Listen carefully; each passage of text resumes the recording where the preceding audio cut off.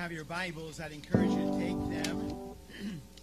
Turn with me to 2 Corinthians chapter 5 as we continue on in our series, what I call Church Reboot, Renewed Hope and Renewed Focus. 2 Corinthians chapter 5, we'll read in just a few moments. Our text for this morning, verses 11 through 15. Welcome, welcome, welcome, every single one of you to Big Woods Bible Church. Some of you joining us online, welcome to you. Thank you, Matt, the rest of the worship team, for leading us.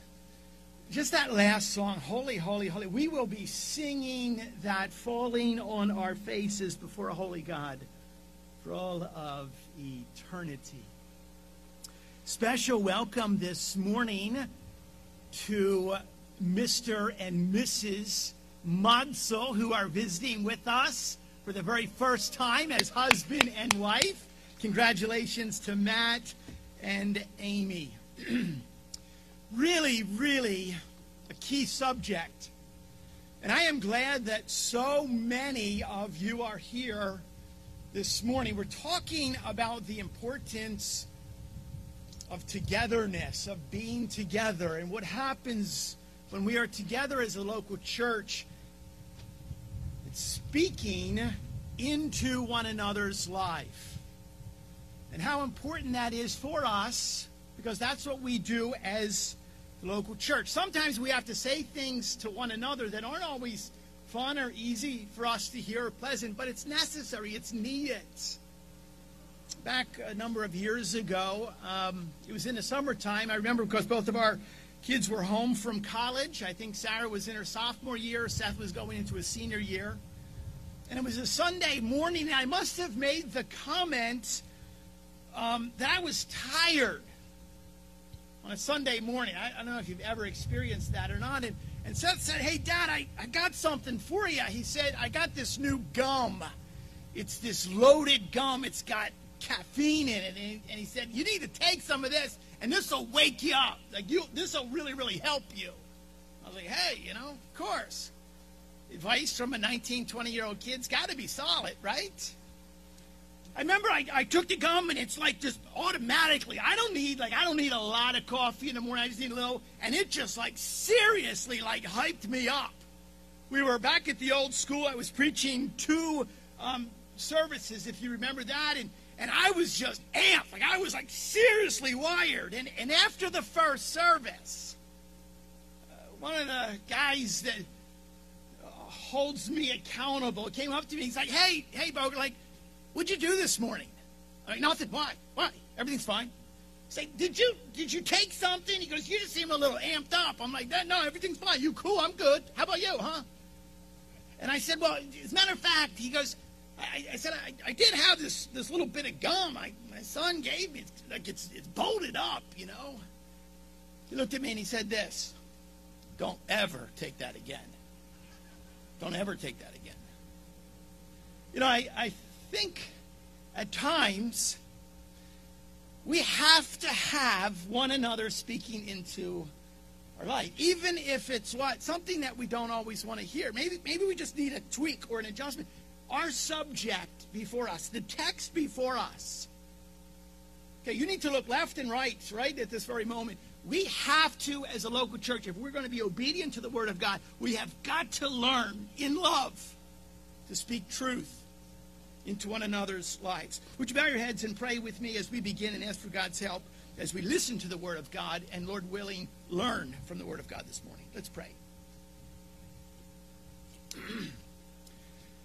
What a delight it is, Lord, to come before your throne this morning as your own children gathered together, family. Thank you that you love us the way that you do. You patiently take hold of our hand and walk with us every single day. Father, as we now have a day before us in the beauty of your creation,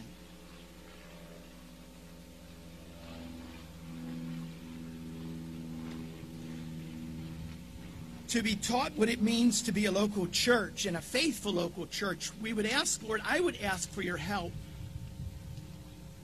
I need guidance. I need wisdom from above. Father, we ask that you would protect us as we are called and commissioned to preach the gospel, the good news of Jesus, to live it out.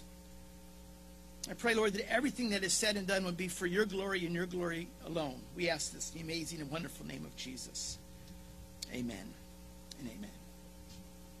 What happens with the series is we've got to kind of step back just a little bit, and we have to grab the big picture, hold on to what we have learned so far. I think this is like week 6.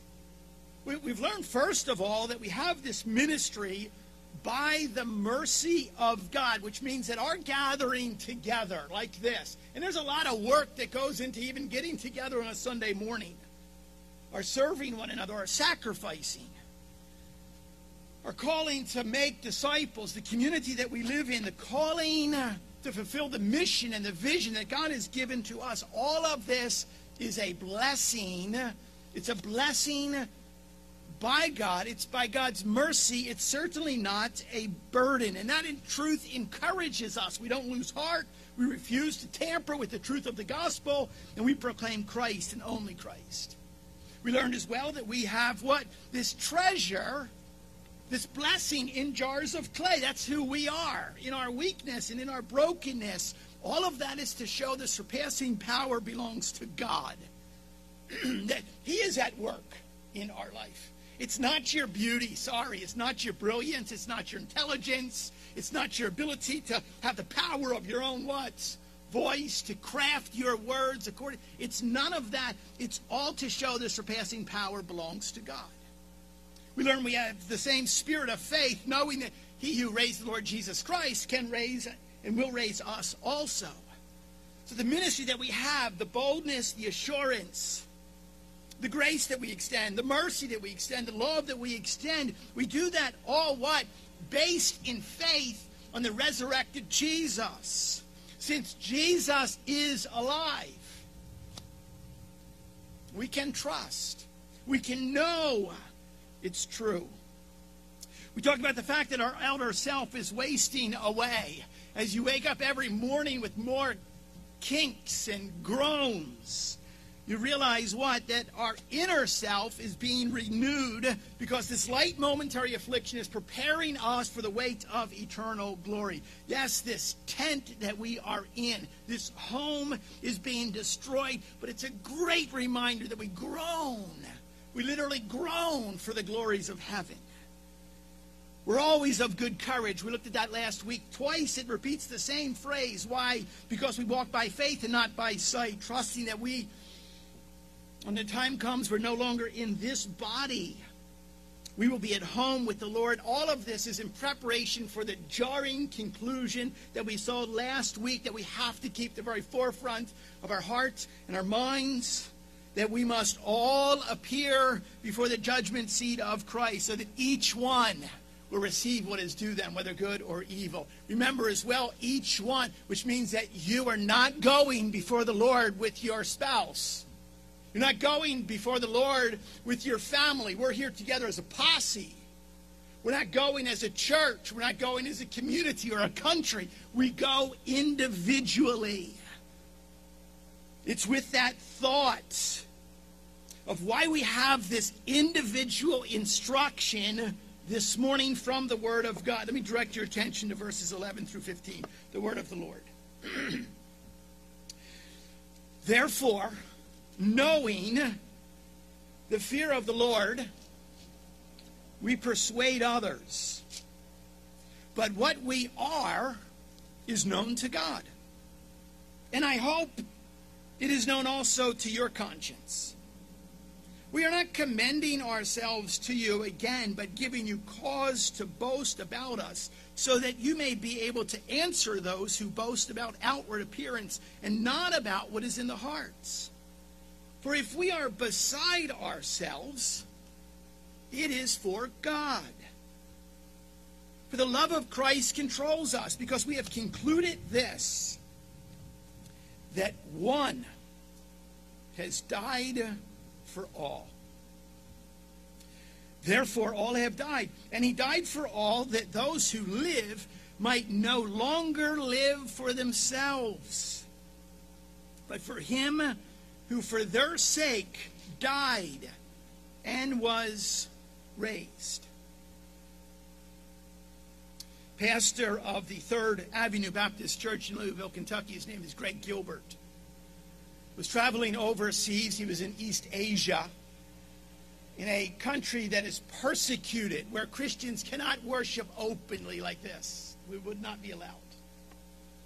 He was visiting a Christian brother in the Lord who was excited to show Pastor Greg something. He actually took him to a store, and in the back of the store there were books. There were Christian books people could buy.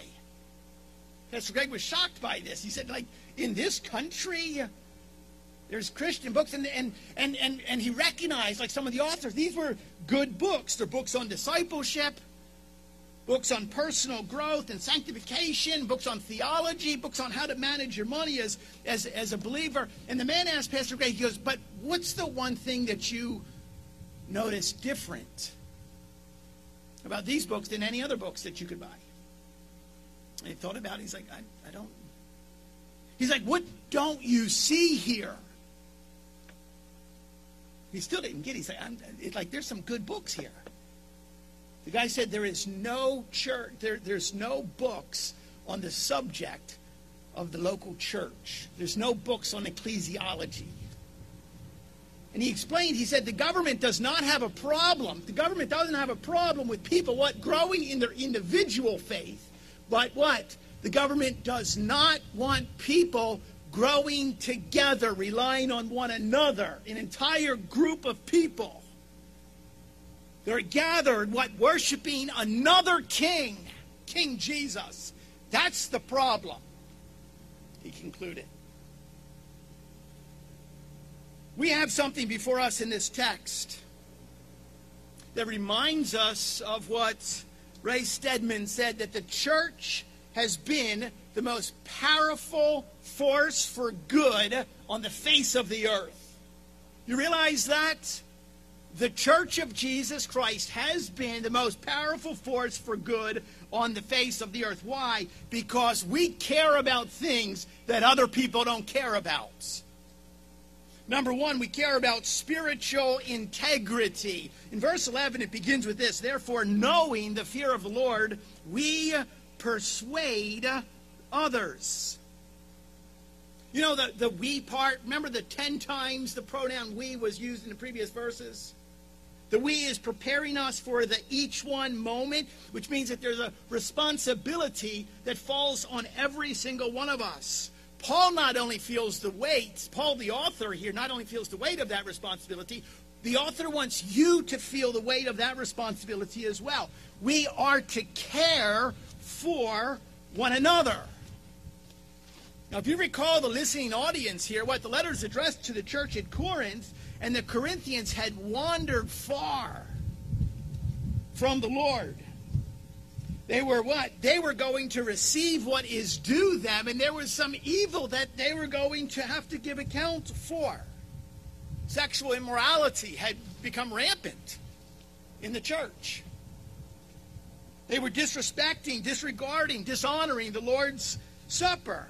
They were allowing and permitting false doctrine to be taught. They were treating truth tellers like the Apostle Paul himself harshly and critically. And so what happens here is that Paul speaks up and he speaks out.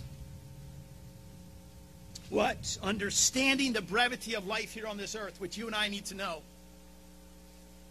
Remembering the reality that we're going to be absent from this body, and we're going to, what? Stand before the Lord.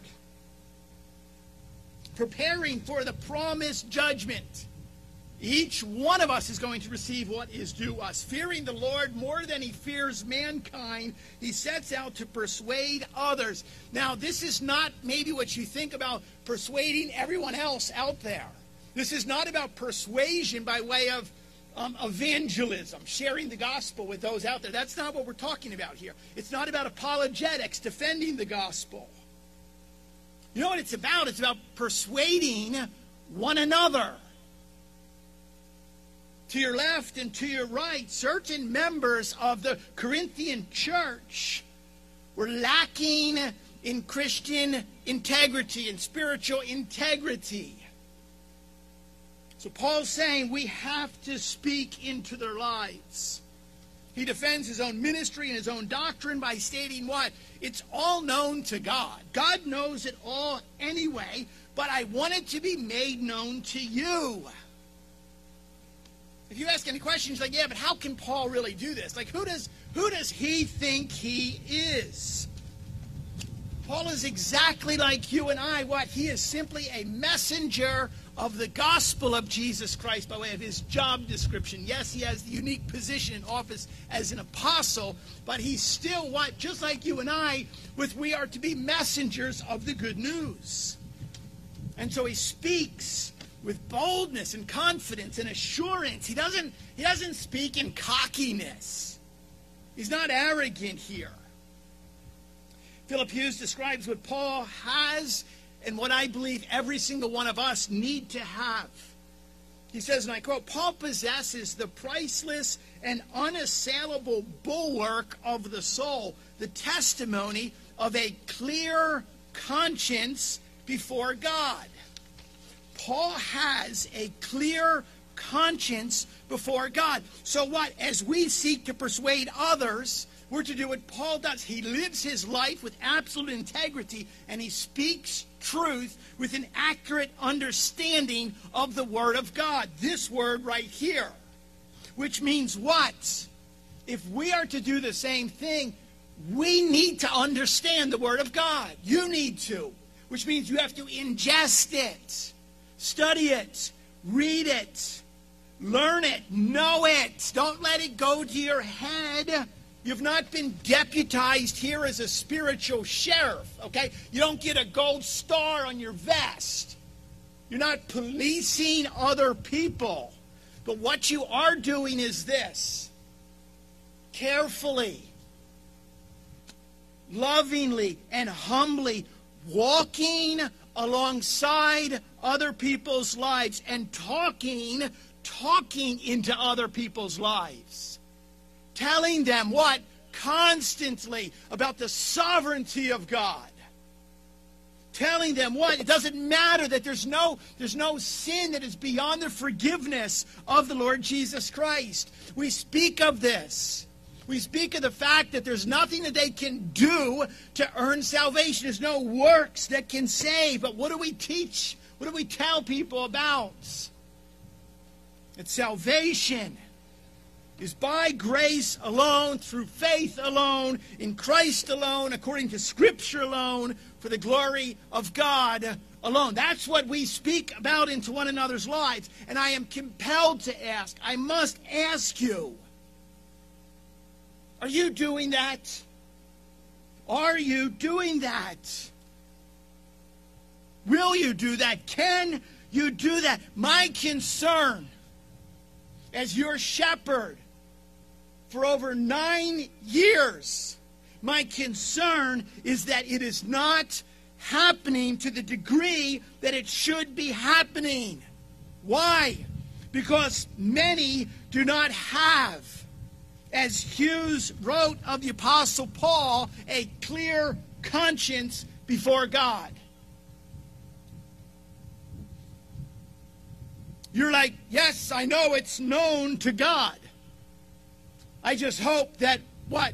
The inside of my life is not known by other people. And the result is what?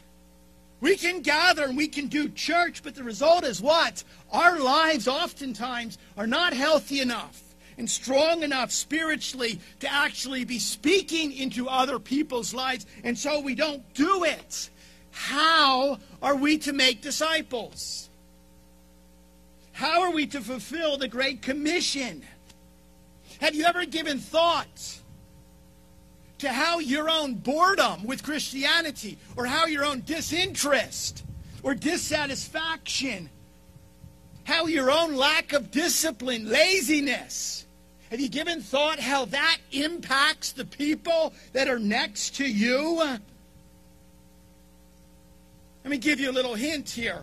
Disinterest equals disinterest. Laziness begets laziness. Whereas on the flip side, the fear of God in your life begets the fear of God in other people's lives. Courage begets courage. Discipleship lacks. Discipleship is what? Walking with and following after Jesus. Discipleship lacks oftentimes because you are wandering in your own walk in following Jesus. You cannot challenge people to read the Word of God, to pray and to study and memorize it if you are not doing it. And it's not once a week. It's not peel your Bible out on Sunday morning. It's ingesting and feeding on it every single day. I think care lacks because we are living carelessly. I think love lacks because what? We're not loving. Faith lacks because faith lacks in you, in me. Holiness lacks in others because holiness lacks in you. Stinging truth. I know. Let me assure you, this text has beat me up all week, long before it has ever got to you this morning. So what happens is what? We actually get stuck. And I think at some level, that's where we are. We're good. We're comfortable. We're set. We don't want to speak and we don't want to press too much, and so we don't hold one another accountable. We don't challenge one another to grow. And so we just exist. Don't bother me, and I won't bother you. My faith is personal. My faith is private. No, that is not the church. That's the social club next door. We are the family of God. Brothers and sisters, we are to care for one another. We're to bear one another's burdens. If you had by chance what you held in your hand, you possessed a vaccine for the coronavirus. You had by some miracle what? An antidote, a vaccine, an answer. Would you ever dare say, it's just for me, it's for my family? No, you would shout it. You would invite everyone, come. The gospel of Jesus Christ is not only the greatest, but it is the only solution to the struggles and the sorrows and the sin of this world. Well, I've got struggles. That's true. Well, I'm not perfect. Yes, that's true. Praise God for your honesty there. And praise God for humility. So do I. I have problems and struggles too. But that doesn't give us a free pass to just wait it out until we get to heaven. Realize Jesus actually teaches us. He tells us what we're supposed to do here. Again, you don't go racing up to someone to tell them that they have a speck in their eye when you have a log in your own eye. But do you realize what Jesus actually tells us to do in Matthew chapter 7 and verse 5? He says this, take the log out of your own eye, and then you will see clearly to take the speck out of your brother's eye. You see, there's a degree of responsibility that Jesus is teaching about. We have got to examine our own life. Why? Because other people are depending upon us, upon one another. Your sister needs you. Your brother needs you. Yes, in heaven we will be perfect, and we look forward to that. But until then, none of us will be. Thankfully, there was only one perfect one, and he's speaking to us this morning through his word and through his Spirit. So the challenge is, are you going to follow him, or are you just going to keep talking about following him? For 6 weeks, we've been in a series called Church Reboot. The honest answer is, some of you just need a boot. And you know what I'm talking about. In love. But that's really what has to happen here. How much time are you spending in the Word of God every day? Not every other day.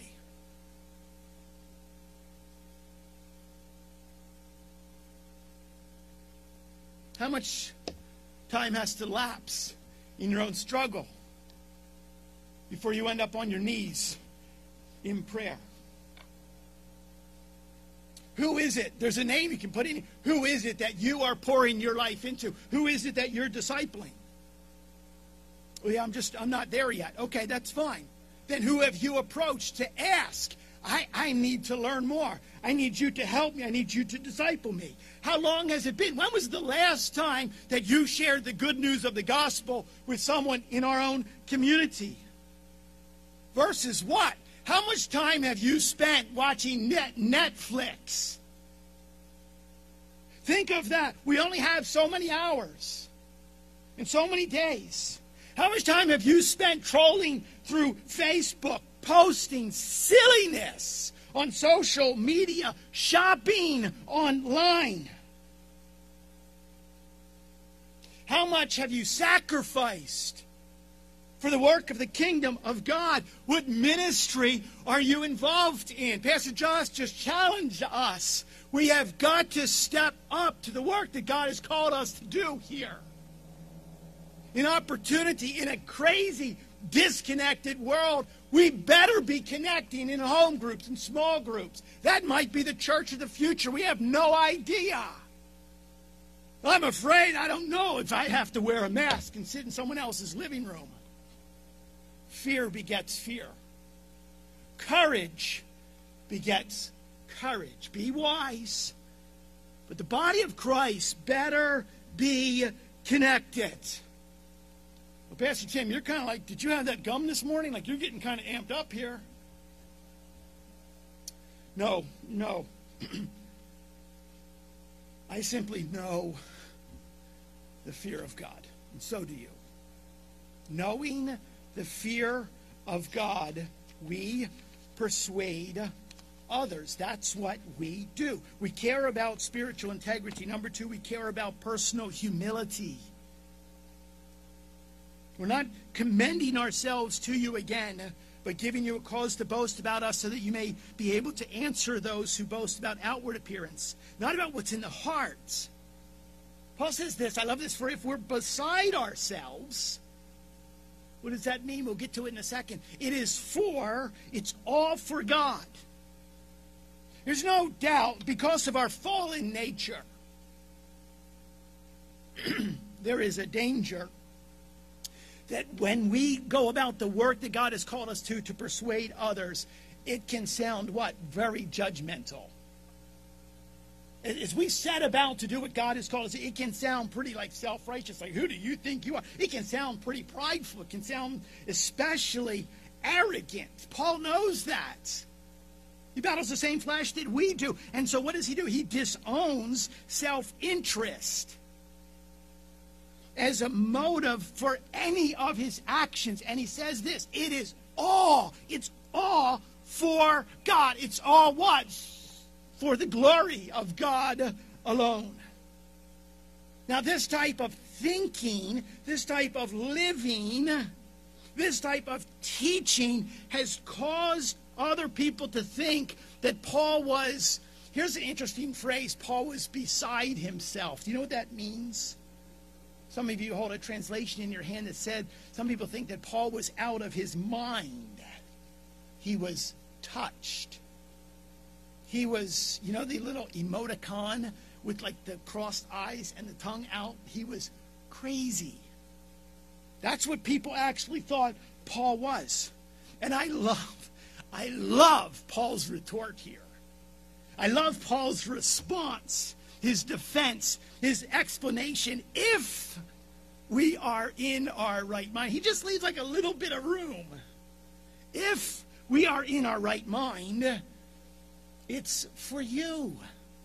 It's for you. He leaves a little bit of room for what?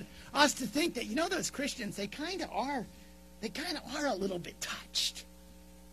Christians that kind of are like a little bit crazy. They love when other people should hate. That's right.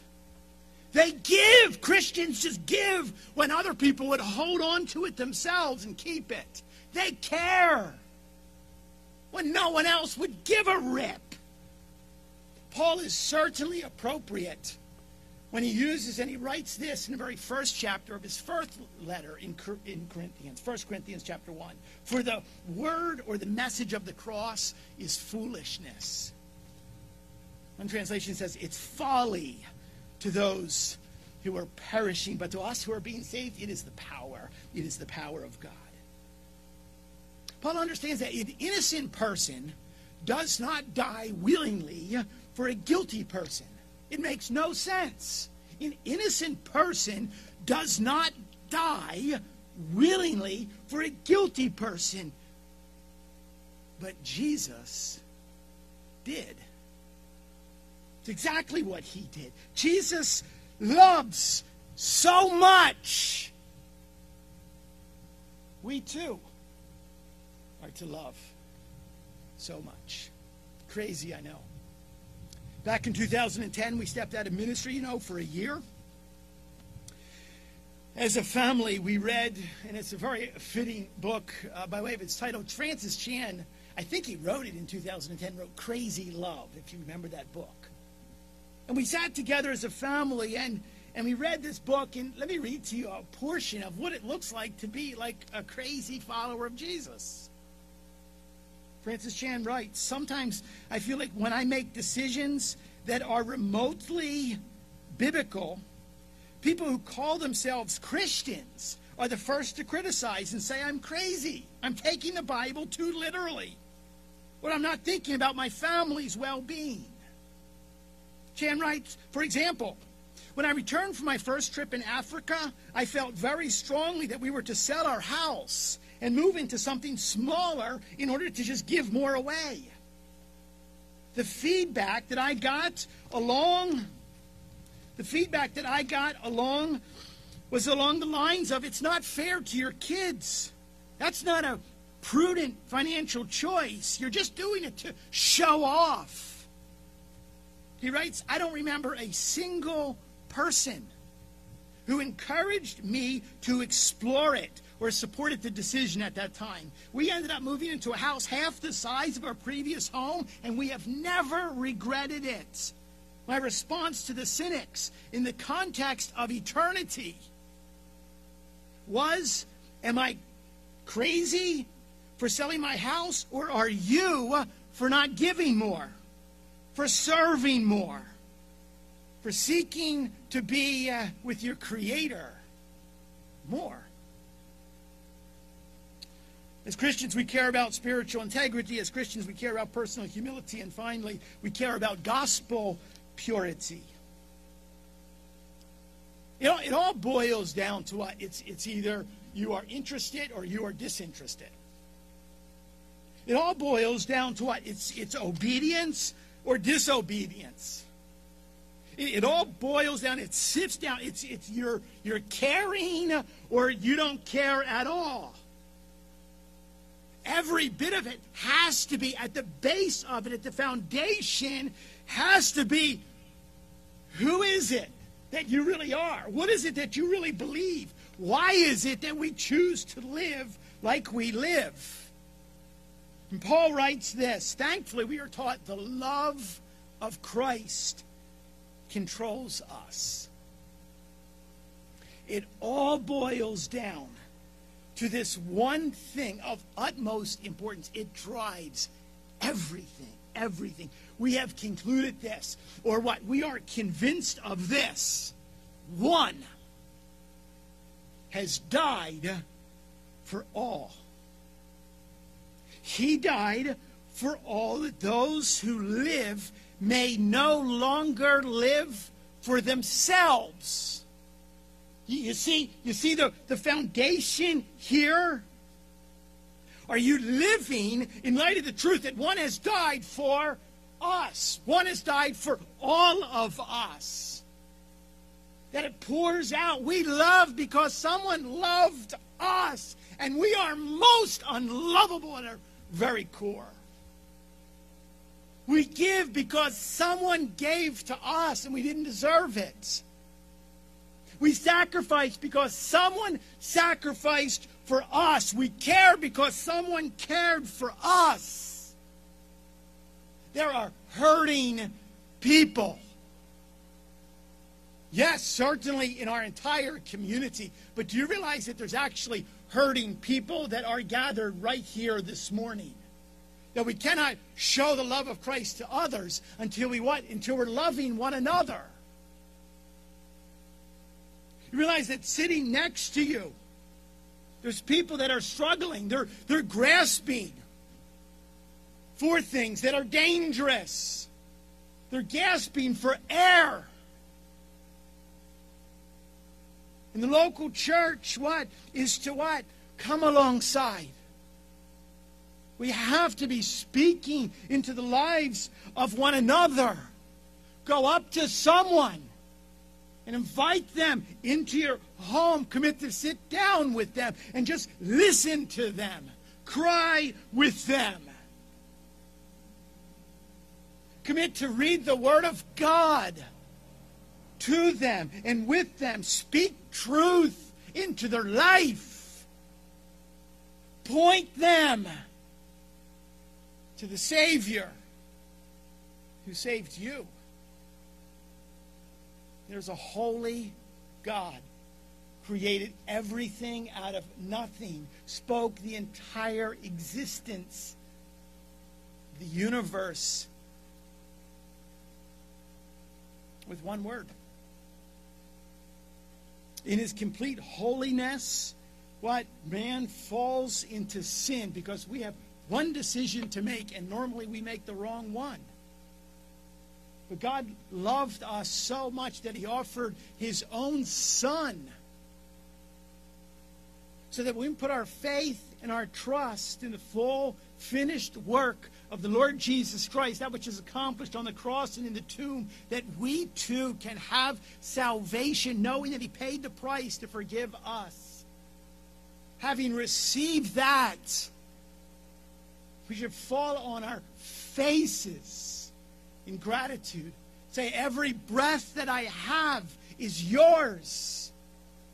We're not here just for ourselves. We're here to care for one another. When we care for one another, then we're able to minister to a community that is caught in darkness.